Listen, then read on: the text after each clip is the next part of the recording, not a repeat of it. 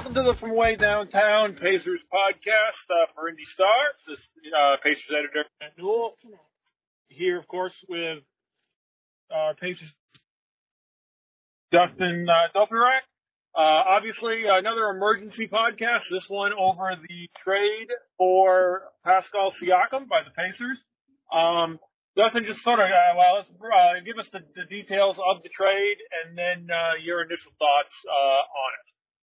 Yeah, no, so moving the Raptors' direction are Bruce Brown, Jordan Nora, and 3 first-round picks. So that is both of the picks that the Pacers held in the 2024 draft and a 2026 pick.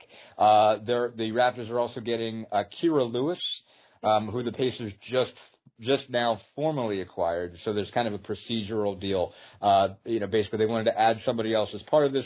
The Raptors would be able to take on. The Pacers apparently didn't want to give up anybody else, and they managed to successfully do that. Lewis gets out of the deal. The Pacers add him first.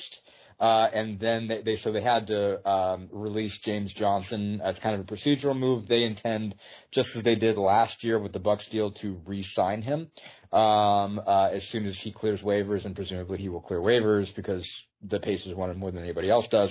He's not obviously going to play a whole lot, but they love his just veteran presence on the floor. So that's how all that is apparently going to come together. My first reaction is, man, I think they really made out on this deal on a lot of levels. Certainly it was reported, and it certainly makes sense that they were really trying to stay away from giving up Benedict Mathurin and Jarris Walker, and those are 2 guys that Toronto really, really wanted. And the fact that the Raptors were willing to do this deal without one of those guys, I think obviously really bodes well for the Pacers.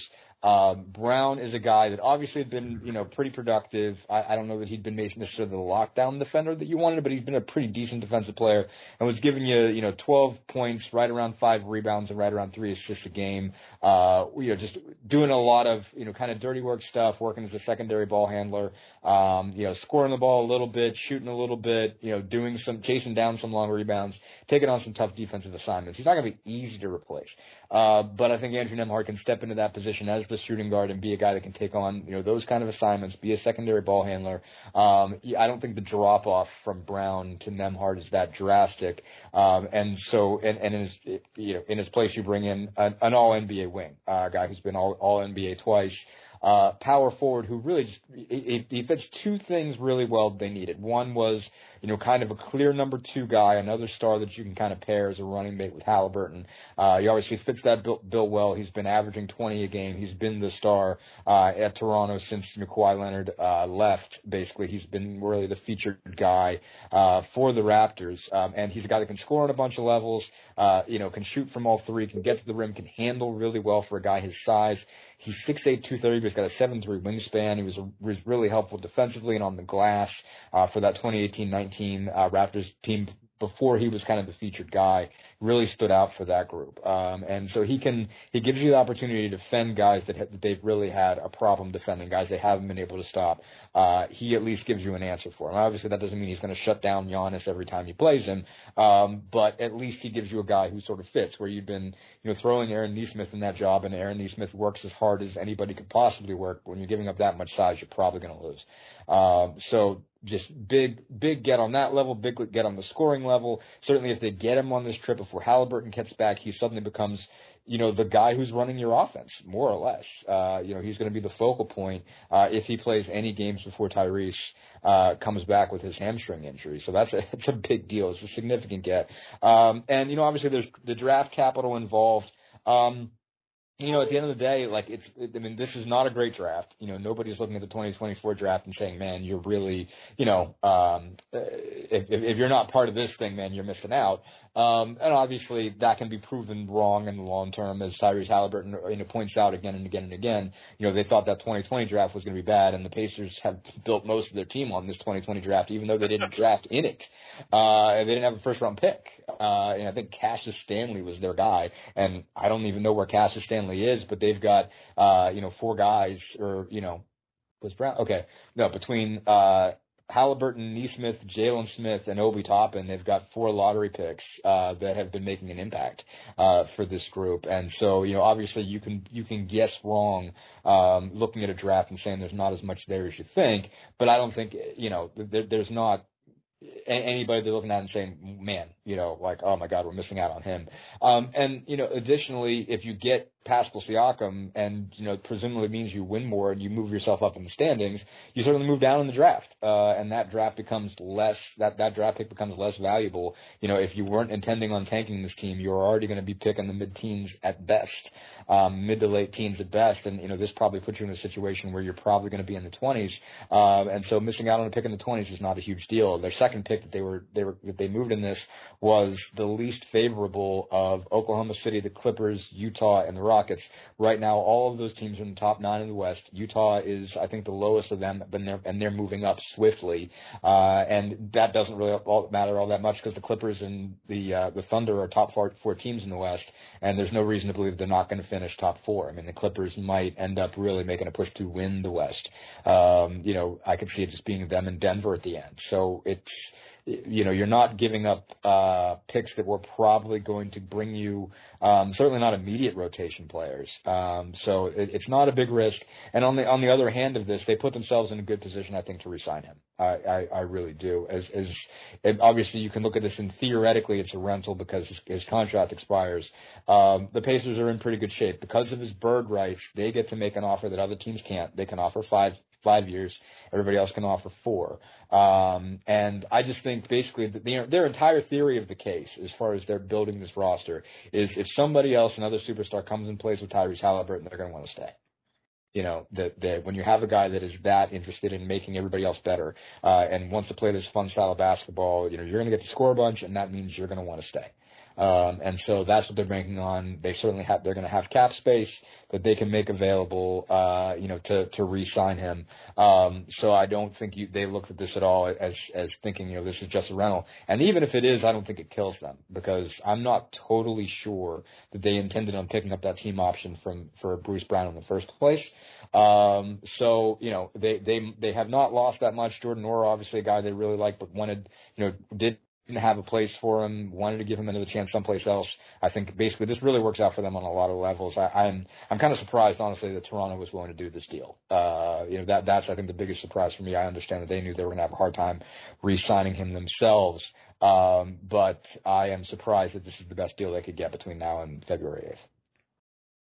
That's what surprises me too. I mean, there's a lot of layers to unpack here, but I mean, let's start with some of the criticism of Siakam is that he's not a great three-point shooter, which is true, but he's been up and down. I mean, he's been as low as, I think he's 31%, something like that this year. But he got off to a horrible start. He's better in the corners than he is above the break. So I think, and then on top of that, I mean, you've got your center in Miles Turner who can shoot those threes. So I really don't think that's an issue. There's been some talk that he needs the ball a lot, which I think is somewhat true, but he also is averaging, five assists this year? He averaged 6.5 last year. Clearly, I mean, he's not a ball stopper. No. Even if he does need the ball. So, I mean, I just think he's a great fit for what they need. And all year we've been talking, or all season we've been talking about how the Pacers have a bunch of good pieces, but they don't, they're not in the right ratios basically in terms of what they need. And you've traded Bruce Brown, a nice ball player, but a wing when you're overloaded with wings for a power forward, so, I mean, it just seems like it's a great move on every level, from that respect. I mean, I think first round draft picks are overrated. The issue with first round draft picks is that if you hit on one, then it looks great. And right now, the one of the picks, the lower pick, the Pacers will be giving up is 27. Well, Pascal Siakam was drafted 27th, so let's not pretend that a pick can't be valuable. But there's, I mean, we just posted something on some of the national media giving grades, and there were a lot of B's for the Pacers, and I just don't get it. I mean, I don't, I just don't see the downside here is he leaves, And at that point, I don't think it's a good trade unless you really make a run in the playoffs, Right. because that draft pick in 2026 could be something. Sure. But you can't do this.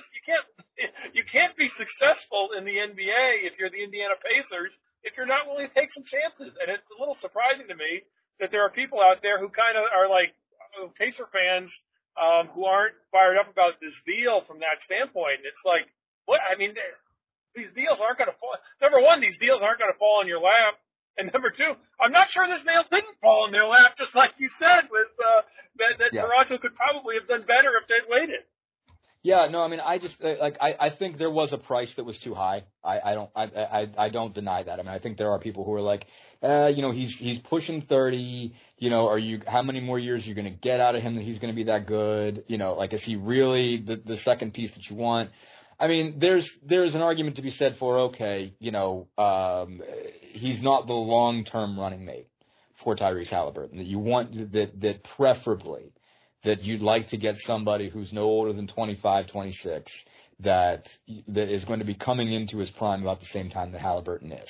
And there's something to be said for that. I mean, obviously, if you do sign Siakam to a 5-year deal, do you really expect that he's going to be great at 35 when Tyrese is 28? I mean, probably not. It's probably going to, he's probably going to be drift by then, and you might not be able to pair them together.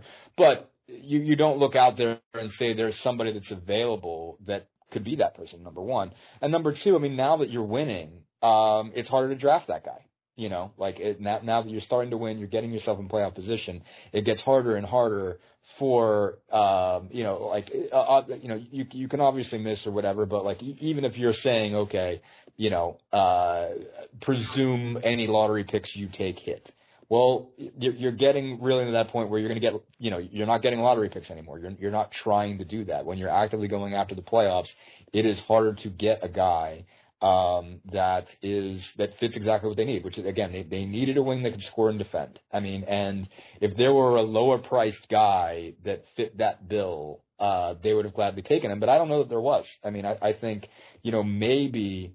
I think one thing I've seen kicking around, if Sacramento wants to get back in, the name that's out there now is Jeremy Grant, who just re-signed for 5 years. So you're taking on his whole deal. You really got to believe in him, because he's, he just got paid, I think, $160 million.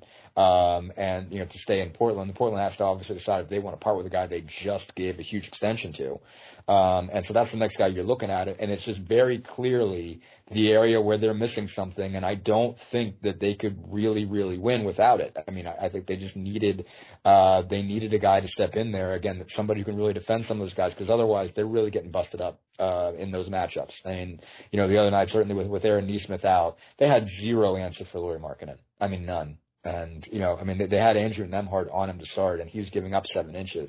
And, Nembhard, I thought, battled. It didn't matter if he battled, like you just throw it to Markkanen at kind of the mid post. Markkanen just hits a turnaround jumper because, when he turns around, his arms are 9 feet in the air, and Andrew Nembhard can't jump that high. I mean, like, there's literally nothing Andrew Nembhard can legitimately do to contest that shot. I mean, best possible form that he can do. He can make him as uncomfortable as he can, push up on him. There is nothing he can do to stop a Lauri Markkanen turnaround jumper. And so he just got to hope that he misses it. Just get in his way, hope that you miss it. And, they need somebody who can legitimately do something. And with a 7'3" wingspan like Pascal Siakam has, he can do that. I don't think he's a great defender, but he's a pretty good one. He's a pretty darn good one. He can handle those type of guys. They needed somebody like that. Again, I get it. They're giving him, they got to give him a bunch of money. It is weird as far as your timeline is concerned. But, I don't know. I think it's worth the risk, at least, I think it's worth the risk. Cause I just don't think you're risking that much. I think Bruce Brown's a nice player, but I think you can live without him. And I don't think those 3 picks are going to kill you, especially if you look at, where they're going to finish. If 5 years from now, 10 years from now, you look at those picks and who they're going to be, I don't know that you're going to feel like, man, it was a horrible decision to go get Pascal Siakam for those guys.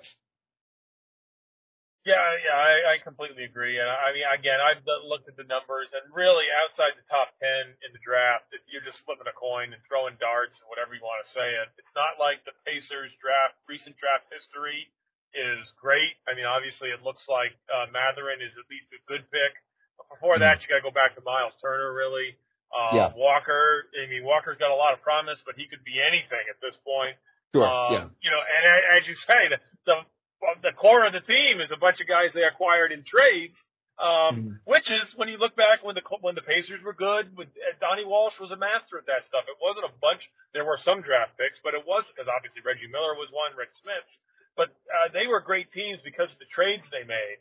I went through every trade Kevin Pritchard has made since he became team president, and I am hard pressed to find one that he lost. One of our producers, Scott Horner, and I were having an argument over Jalen Leclerc for TJ Leaf. I made the point that they lost that trade because Leaf scored 12 points in his career after he left the Pacers, and Leclerc scored 5 with the Pacers. Dear God. Scott was saying that, you know, if you can get rid of TJ Leaf, it's a win, period. So, but that's what we're reduced to in terms of, now again, anytime you trade Paul George, you lose. But they turned him into Tyrese Halliburton. There's a bunch of picks. 2 steps away. 2 steps away, and obviously you got a you got 2 All-Stars for him, for a period. You got an All-Star version of Victor Oladipo. You got an All-Star version of Domas Sabonis, and then you turned Sabonis into your franchise. And so, I mean, they have been able to stay on that track of turning that, what was that Paul George draft asset, into that has been the gift that has kept on giving. And that's really important when you get a guy like that, even if he doesn't end up being the guy, to continue to turn that into something, and they've continued to do that. So, you know, 3 steps away, you know, you have, you know, your best player and your franchise's future. So you can't knock that deal at the end of the day at all. And they turned Oladipo into LeVert. They turned LeVert into 2 draft picks that are Andrew Nembhard and Ben Shepherd. And again, it's one of those things, you know, is LeVert better than Nembhard and Shepherd? Maybe, but maybe not. I think Nembhard's a little bit better fit for the Pacers than LeVert. But nonetheless, I mean, Pritchard has continued to, you know, turn these pieces into assets that the team needs. And again, I've said this 100 times. You look at it, the individual moves Pritchard's made, and I don't think there's too many. I mean, everyone has mistakes. TJ Leaf is one of his. But I don't think you can look at a bunch. I mean, he's got a lot of wins. They haven't won a playoff series, a single playoff series under him. So if you want to say Kevin Pritchard is not a success because they have not won a playoff series, I can't argue with you. That's a strong argument that he has not been. But then you look at that trade list, and it's like, man, he's done a good job with what he has. Sure. He's missed on drafts. He's missed on drafts. There is a continual fight in my mentions pointing out all of his missed picks. So if any of you guys who have been on that thread are listening, just know I didn't forget you. I know you guys have made your point over and over and over again about you know, his misses, and they're real. I mean, and so you can't deny that fact. You know, that there have been a bunch of ones where you were like, oh man, if you would have, you know, if you would have had this guy, this is how further along you'd be. You know, certainly Leaf is one of them, not just because it was Leaf. And I didn't think TJ Leaf was a bad basketball player as a college guy, but, you know, OG was after him. And so that will stick there. I mean, I think they keep pointing this one out. Obviously, it's a different deal, but the George Hill deal and the fact that Kawhi Leonard was the guy that they took with that pick, that's a Hall of Famer. Anytime this trade is brought up, George Hill was a better player than Kawhi Leonard. I can't remember, it's 4 years there. I mean, and look at the numbers, whatever it was, maybe it was 2 years. George Hill was a better player than Kawhi Leonard the first 2 years, maybe it was 3 years. The Pacers were in win-now mode at that point. Sure. They also did not know Danny Granger was going to be hurt. They never would have taken Kawhi Leonard. Again, I'm not gonna be the guy who says they won that trade. Sure. I'm just saying that trade's a little more complicated than most people wanted to make it out. Right. Of course.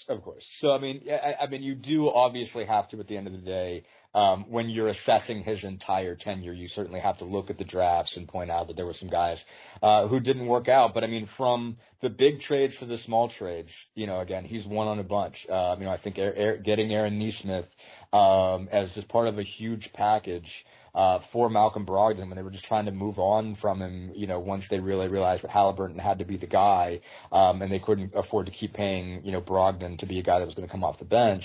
Nesmith's a great get, a great get in that deal. Daniel Tice, they obviously had to move on from, but Nesmith is enough to carry that deal and give you somebody that's going to matter, going forward. However far they go, Aaron Nesmith is going to be a piece of it. And so, there have certainly been some misses. But the trades, I think at least reasonably balance out the losses in the draft. And so, I think that's your case, certainly in his favor. And, you can't call this one a loss.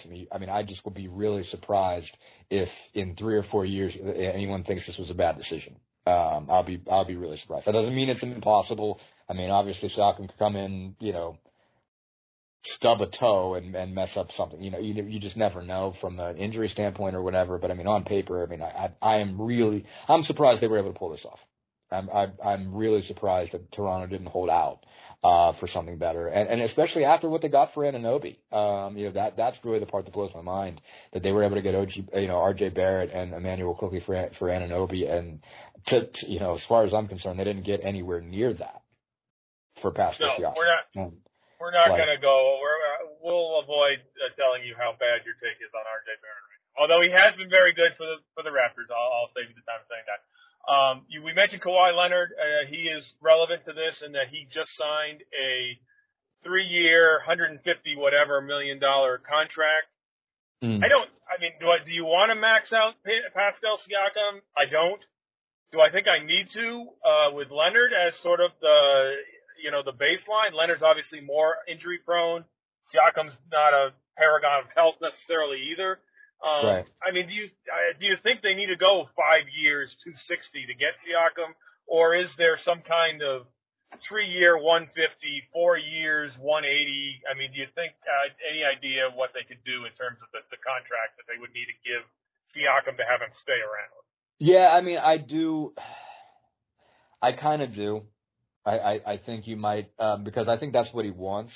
I guess that's the thing. Is the market going to bear that? Or basically, it's sort of like, if you're the Pacers, can you say, all right, 3 years, 150, that's it. That's what we're going. If you think you can do better, best of luck. But we think this is the best you can do. And we're going to make that offer. We're going to stick to that offer. If you go someplace else, we're going to live with that because, we think you're worth a supermax yearly money, but not 5 years. And the Sixers are perched out there. They need someone and they're running out of guys. And they're in a position where they could easily think it's worth overpaying for Siakam, in years more, salary, however you want to look at it. So it's interesting. You make an interesting point. Yeah. I mean, the question is, how is this negotiation going to go? And do the Pacers need to top, or equal? They get the 5th year, which no one else can give them. So that, but the question is, do you want to do that if you're the Pacers? Right. But you may, as you know, you may need to. Yeah. I can't see a scenario. I think just, it seemed to me like the whole reason why Siakam put out this, or his agent or whoever, floated it, to the, scoop guys of the league, Woj, Shams, et cetera. Obviously the kind of prevailing thought there coming from those guys, was, Pascal was telling everybody that he's not going to re-sign if you trade him, that basically anywhere he goes. But his agent has been everywhere today, and he did a 14-minute interview with Sportsnet in Toronto, so basically at the Raptors show.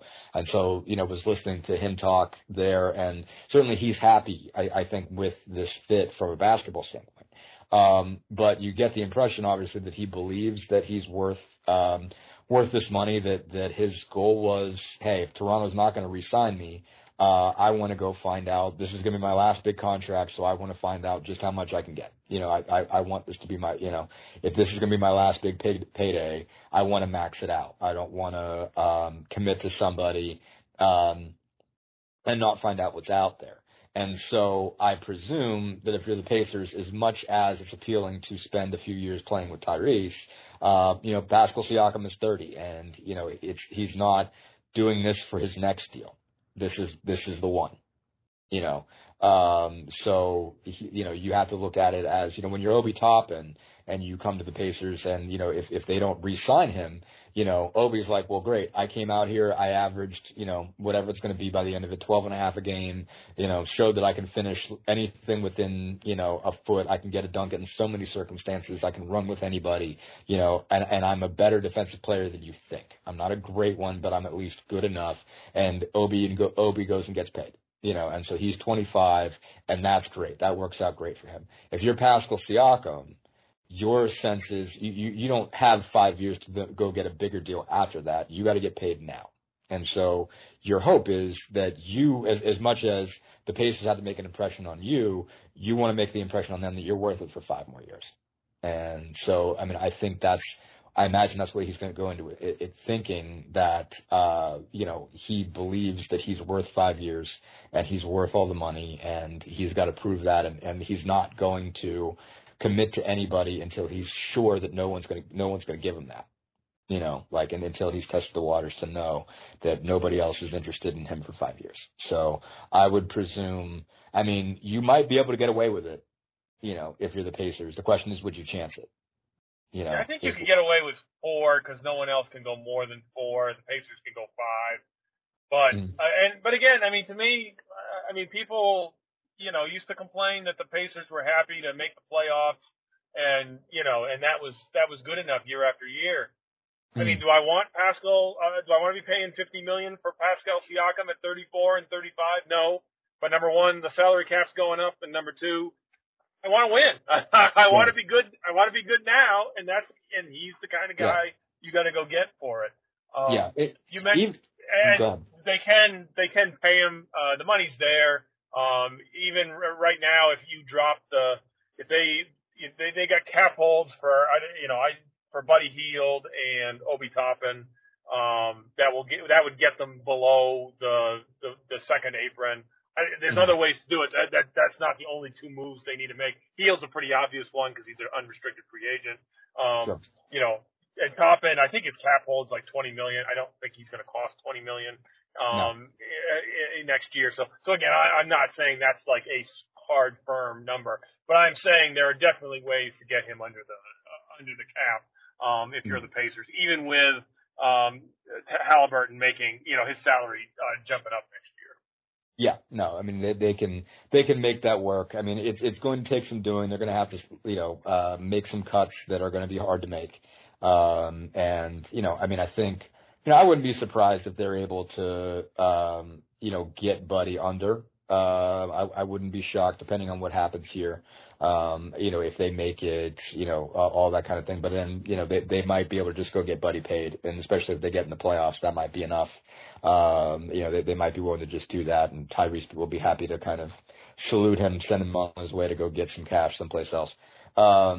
But yeah, no, I think they can make it work. They can make the contract work. They have the space to do it. And so it is going to be, they are going to get into that situation of spending, a whole lot of money on 2 guys. But that puts them in the same place as just about everybody else that's a major contender in this league at this point. For the guys that are going to be, the quote unquote, there's always winners and losers, for these things. I got to think Isaiah Jackson's not going to see the floor as much. Obi Toppin's certainly going to see his time cut. I would assume Jalen Smith would be the sort of 4 or 5 backup. They can obviously go small with Naismith at power forward. There's a million things they could do there. But then as far as the winners go, Nebhart probably moves into the starting lineup. You got McConnell with a regular role now. Anything else you see in regards of how the playing time is divided up once Halliburton's back and Siakam is on the roster? Sure. Now, my presumption would be the starting five would be Halliburton, Nembhard, Neesmith, Siakam, and Turner. And so you can have those two defensive hawks there at 2 and 3, and be good with that because you don't even have to discuss the idea of bringing back Buddy or Mathurin into the starting lineup. So then your second unit becomes McConnell, Mathurin, Hield. I think Toppin and Jalen Smith is your second unit. That's a fun second unit, man. That's a good time, I think. TJ McConnell is going to get him some assists. Not that he hasn't had plenty already, but I mean, that second unit is going to be able to score, the basketball a lot. And so, yeah, I think Isaiah Jackson probably is back in a position where he's not getting a ton of minutes, but that doesn't mean he doesn't get any. Certainly, Turner and Jalen have been known to get in foul trouble. Obviously, that's a thing, and certainly there will be other options for Jalen Smith. So, I mean, I just as has been the case all year when we've talked about depth, when we've been about to bury guys and say, well, when's he going to play? Something opens up, especially for McConnell and Jackson. Each of those guys has continually found opportunities either through injury or through foul trouble to matter. And so, for each of those guys, you just got to presume that opportunities are going to present themselves. Certainly don't see a lot more time coming for the rookies. And Jarris Walker and Ben Shepherd don't see a very quick path for either of those guys to get on the floor, very much.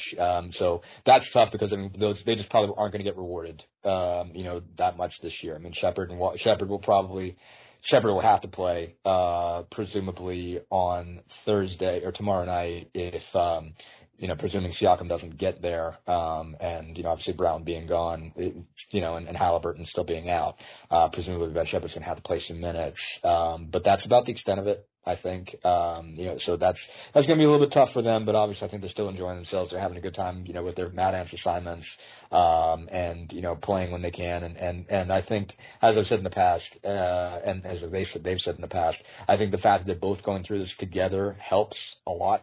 Walker in particular, I think, doesn't have to kind of carry, it doesn't feel like as big of a burden, I don't think, being a lottery pick who's not playing because he's got a friend who keeps going down with him, and those two get along really well. They go down to the Mad Ants and have a blast and go average 25 a game down there and, come back and, play, when they get blowouts and stuff like that. So, I mean, I think they're still enjoying themselves. There's not a lot of, pressure yet, and so that kind of helps. But I mean, those guys aren't going to be with Siakam. There's just not going to be a whole lot of opportunity. But you move Jordan Noor along. He's a winner too in this. I think certainly he's a Buffalo guy, so Toronto's close.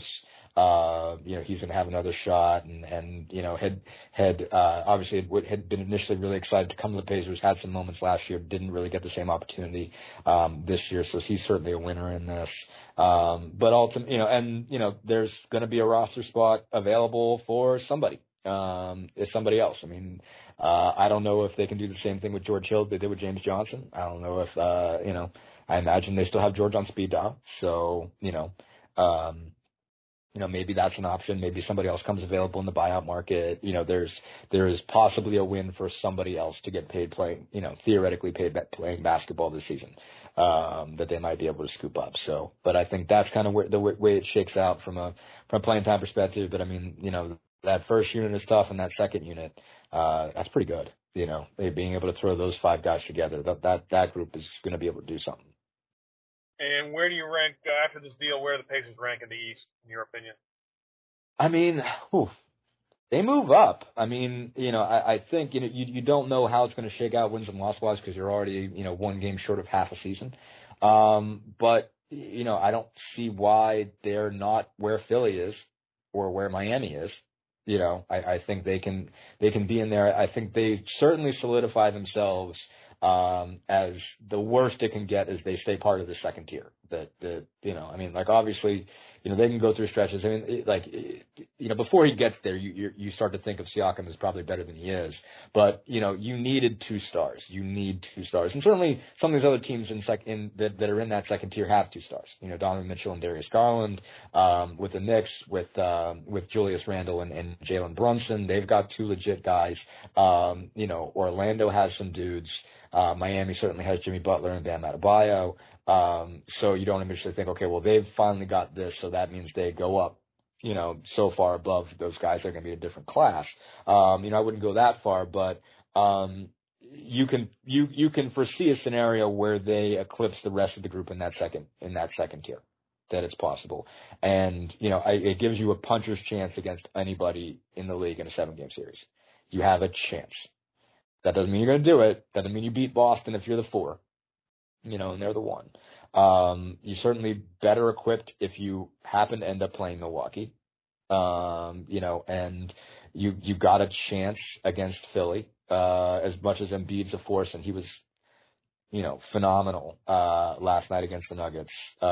You don't have a guy who can necessarily, guard him, but you beat them already. So you can.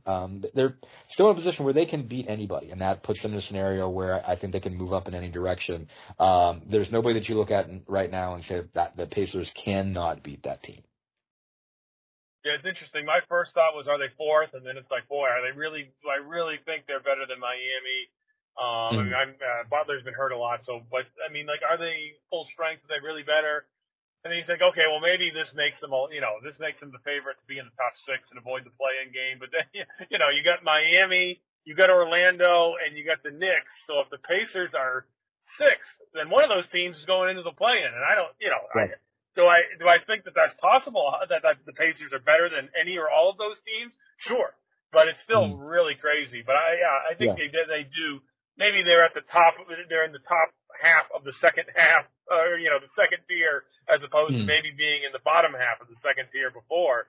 Right. But it should be a wild run here to the end of the season. So yeah, you can't. To this point, it's like, it's definitely gonna be, you got to play the game scenario, because I don't think you can just look at rosters and say, well, that team's definitely better than that team. I think if you look at anybody in that group, Cleveland, Miami, New York, Indiana, and Orlando, I don't think you look at any of them and say, on a given night, one team cannot beat the other one, and so it's just like, all right, you're going to pile up wins and you're going to see how they all add up at the end. But I don't know how you pick among them and say, well, that team is definitely going to fall off and that team is definitely going to rise. It could happen for any of them. They're all good enough. And they all have weaknesses, and, that there are all things they're not, great at.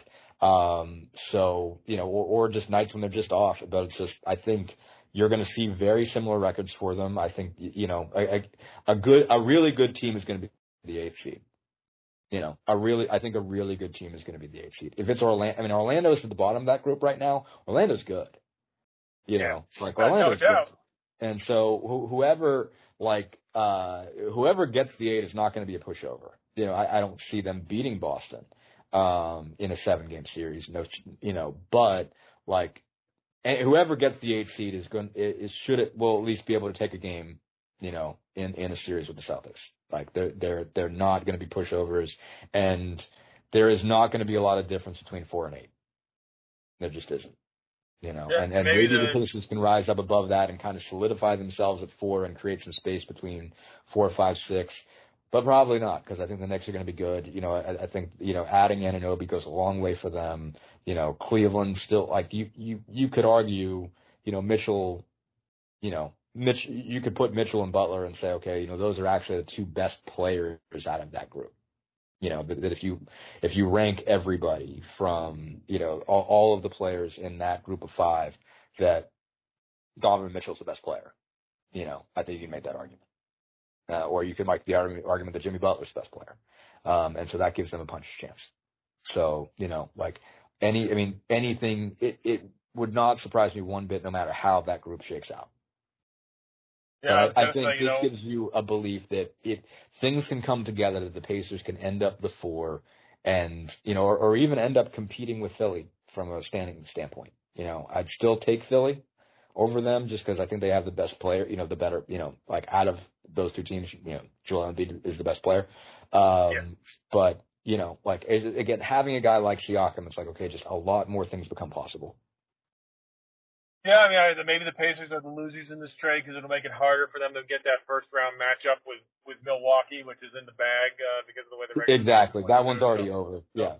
So you would just inherit the second seed. Yeah. Exactly. Yeah, you got to think about it from that standpoint, too. All right, well, we'll wrap up our emergency pod. Go to IndyStar.com for all of Dustin's work. Should also note Dustin is the only local media person on the road trip currently with the Pacers. It's possible that Siakam will be there tomorrow. Well, I guess we're not expecting him to play tomorrow. We are expecting him to play in Portland, so Dustin should be there for that. Are we expecting? Anything could happen as far as this is concerned. I would be surprised if he's not there by Phoenix. But exactly, and then we would hope that the deal will be completed in terms of the actual mechanics, in terms of how the league works. You got to go through they have to go through step by step in terms before they can talk about them. But we're hoping the deal is done by morning, so it's a shoot around. You can come to IndyStar.com, be the first place to get what Rick Carlisle and what the other Pacers think about this deal. And if it's not a shoot around, it'll certainly be after the game tomorrow night. So again, keep coming to IndyStar.com, and thank you for listening.